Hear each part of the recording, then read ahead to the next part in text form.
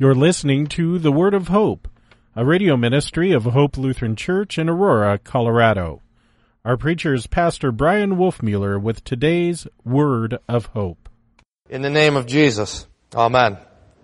Dear saints, in the very beginning, there was a conversation between the Father and the Son and the Holy Spirit. Before the world even was, when there was nothing but God Himself, there was this conversation. And out of that conversation came creation.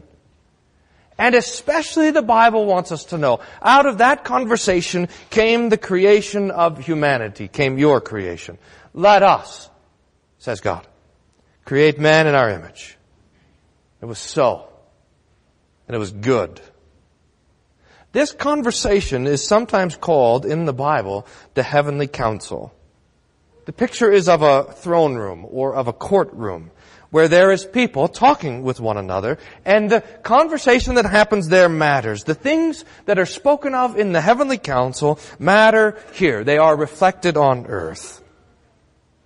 And now, after their creation, Adam and Eve are part of that heavenly conversation. When God would come walking to them in the cool of the day and talk with them and give them gifts and speak His word, and they would speak back to them. But then into the midst of this, there is a voice of discord and a voice of violence that enters the conversation. The voice of Satan. Fallen from his position of bringing light to the world, he brings Adam and Eve the counsel of the knowledge of evil, of death. And now the matter of concern in the heavenly council changes. The conversation shifts. Now the Father and the Son and the Spirit are not talking about creating us, but neither, God be praised, are they talking about destroying us. Now the conversation is about saving us. The conversation is about the death of Jesus. So Adam and Eve here, the very first promise spoken to the devil, her seed will crush your head, even as you crush his heel. Now, the reality of this heavenly council, this conversation goes on, but we can't hear it, at least with the ears that the Lord has given us. So that we would hear it, the Lord institutes the office of prophet, all so that we would know what He is talking about. Here's a couple of verses. Amos chapter 3, verse 7. Surely the Lord God does nothing unless He reveals His secret counsel to His servants, the prophets.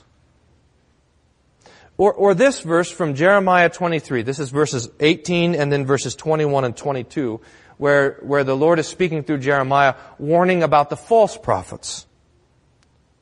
The Lord asks, "But who has stood in the counsel of the Lord, that He should see and hear His word? Who has given heed to His word and listened?" And then the Lord says, "I did not send these prophets, but they ran. I did not speak to them, but they prophesied. But if they had stood in my counsel," see that? "then they would have announced my words to my people, and they would have turned them back from their evil ways and from the evil of their deeds." So the prophets are the one who stand in the Lord's counsel, who hear the Lord's word, and then come and bring that word to His people. Is this holding together? I think one of the problems that we have is we don't talk about this, the idea of the heavenly council, enough, and I think it hurts our reading of the Bible. So think of it like this, if you would. Remember when you were growing up, and your mom and your dad had something important to talk about, and so they would send you to bed, and they would stand and sit around the kitchen table and make some sort of plan? I think that's the picture. They could be talking about bad things, that you're going to have to pull up your family and move, or that your grandmother is very sick or something like this. Or they could be talking about good things, about the vacation that they're planning, and they want to make it a surprise. This conversation is happening there, and it matters. Perhaps more than anything else in the world, that conversation matters for what's going to happen to you in the days and the weeks to come, but you're in bed and you don't know what's going on. But then your parents invite you into the conversation. Come here, we've got something to tell you. A surprise. We want you to go and tell your brothers and sisters, we're going to Disneyland, or whatever. And now you go and you announce what you've heard from the kitchen council. And you announce it to your brothers and your sisters. And you bring out the good news. This is how it is with the prophets. They're invited into that heavenly council. They hear what it is that the Lord is talking about, and then they bring that conversation and announce it to the Lord's people. The Babylonians are going to come and destroy the city. A remnant will be saved. The glory of the Lord is coming. They will look on Him whom they have pierced. I will put your enemies under and make them your footstool. Whatever it is, bad news and good news, law and gospel, both come from this council, from this conversation. And in a really quite stunning way, the Lord lets His prophets have a voice there in the council. That they aren't there just to listen, but they're also there to speak, to give advice. Remember how it was with Moses, when the Lord lets him into the council and says, "Oh, we're going to destroy these people." And Moses intercedes, petitions the Lord. "Lord, don't do it. Your name will be profaned among the Egyptians." And Moses' prayer in the council changes the Lord's mind. And the people survive. Now, all of this is what we have in the Old Testament, in the prophetic scriptures. It's really nothing more than a log of what the prophets heard when they visited the heavenly council. And this is very important for our own reading of the Old Testament, for our reading of the prophets. But it's also important for us to understand the text that is before us today, the account of the transfiguration of our Lord. Jesus there brings three of His disciples and apostles, James, John, and Peter, to the top of the mountain where He is changed. He's metamorphosized, transfigured. He glows like the sun. He has rays beaming out of His face. His clothes are bright white. His divinity, in other words, is peeking through His humanity. And there with Him is Moses and Elijah, the ancient prophets who stood in the heavenly council. There's a note that Luke gives us. This is Luke chapter 9, verses 30 and 31, that Matthew doesn't. Luke adds this little sentence. "And behold, two men were talking with Him, and they were Moses and Elijah, who appearing in glory were speaking of His departure, which He was about to accomplish at Jerusalem." Luke tells us what Jesus and Moses and Elijah were talking about. His departure, His death on the cross, His sacrifice for the sins of the world, because that is what the heavenly conversation is always talking about. And then the Holy Spirit comes as a bright cloud surrounds them. And God the Father is there too. And He speaks, "This is my beloved Son, in whom I am well pleased. Listen to Him." And now, with this, the apostles themselves are brought into the heavenly council. Or, maybe even better, the apostles themselves realize that whenever they are talking to Jesus, whenever they're listening to Him and speaking to Him, that they are in the heavenly council, that they are part of the divine conversation. And God doesn't send them to bed so that they don't hear what's going on. He calls them to the kitchen table. "Listen to what we're talking about. Let us know what you think. And, dear saints, we are brought there with them." For all of this is written, Old Testament and New Testament alike. All of this is written for us so that we would know this conversation. We would know what God is talking about, and we would know what is on His mind.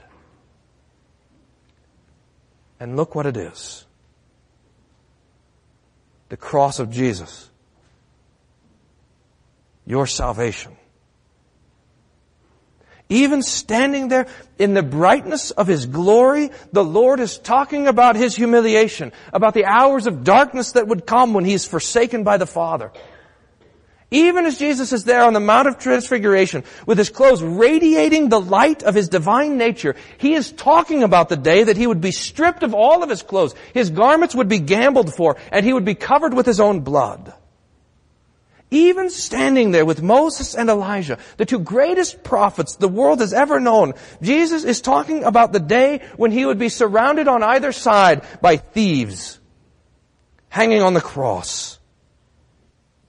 There on the top of the mountain, In the most glorious moment of His incarnation, Jesus is talking about being lifted up on another mountain, about suffering in your place, about winning your place in glory. So we sinners have this great surprise and this great delight to hear a bit of the heavenly counsel, the conversation between the Father, the Son, and the Holy Spirit, and to know what this is about. It's about the cross. And it still is, even today. We know Jesus has ascended to the right hand of God the Father, and that they are talking to one another. And you know what they're talking about? They're talking about you and about the cross and about how the cross of Jesus won for you salvation, about how the blood shed there covers your sins. They're talking about how Jesus has won a place for you in heaven, that is, in the heavenly council, a place for you in this conversation forever. And this is wonderful news. So I have a surprise. I've got news for you. Straight from the kitchen table of God, from the conversation of the Father and Son and Holy Spirit, straight from the council of heaven itself. This is the news. Your sins are forgiven. Amen.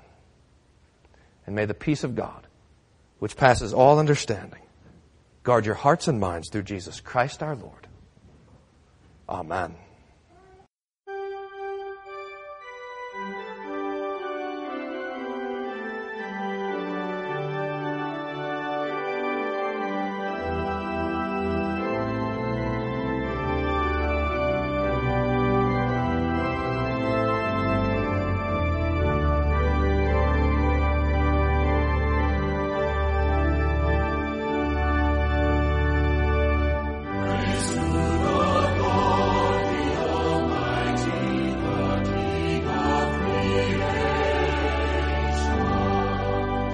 We hope you were blessed by today's Word of Hope.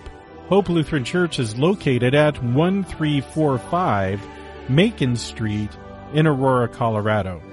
Their weekly schedule is as follows: Sunday morning worship at 9:15, adult Bible class and youth Sunday school at 10:45 a.m. On Tuesday mornings there is a Matin service at 8:30 a.m. with a Bible class to follow at 9:30 a.m. You can find out more about Hope Lutheran Church at www.hope-aurora.org. That's www.hope-aurora.org. Until next time, may the Lord bless you and keep you in His grace.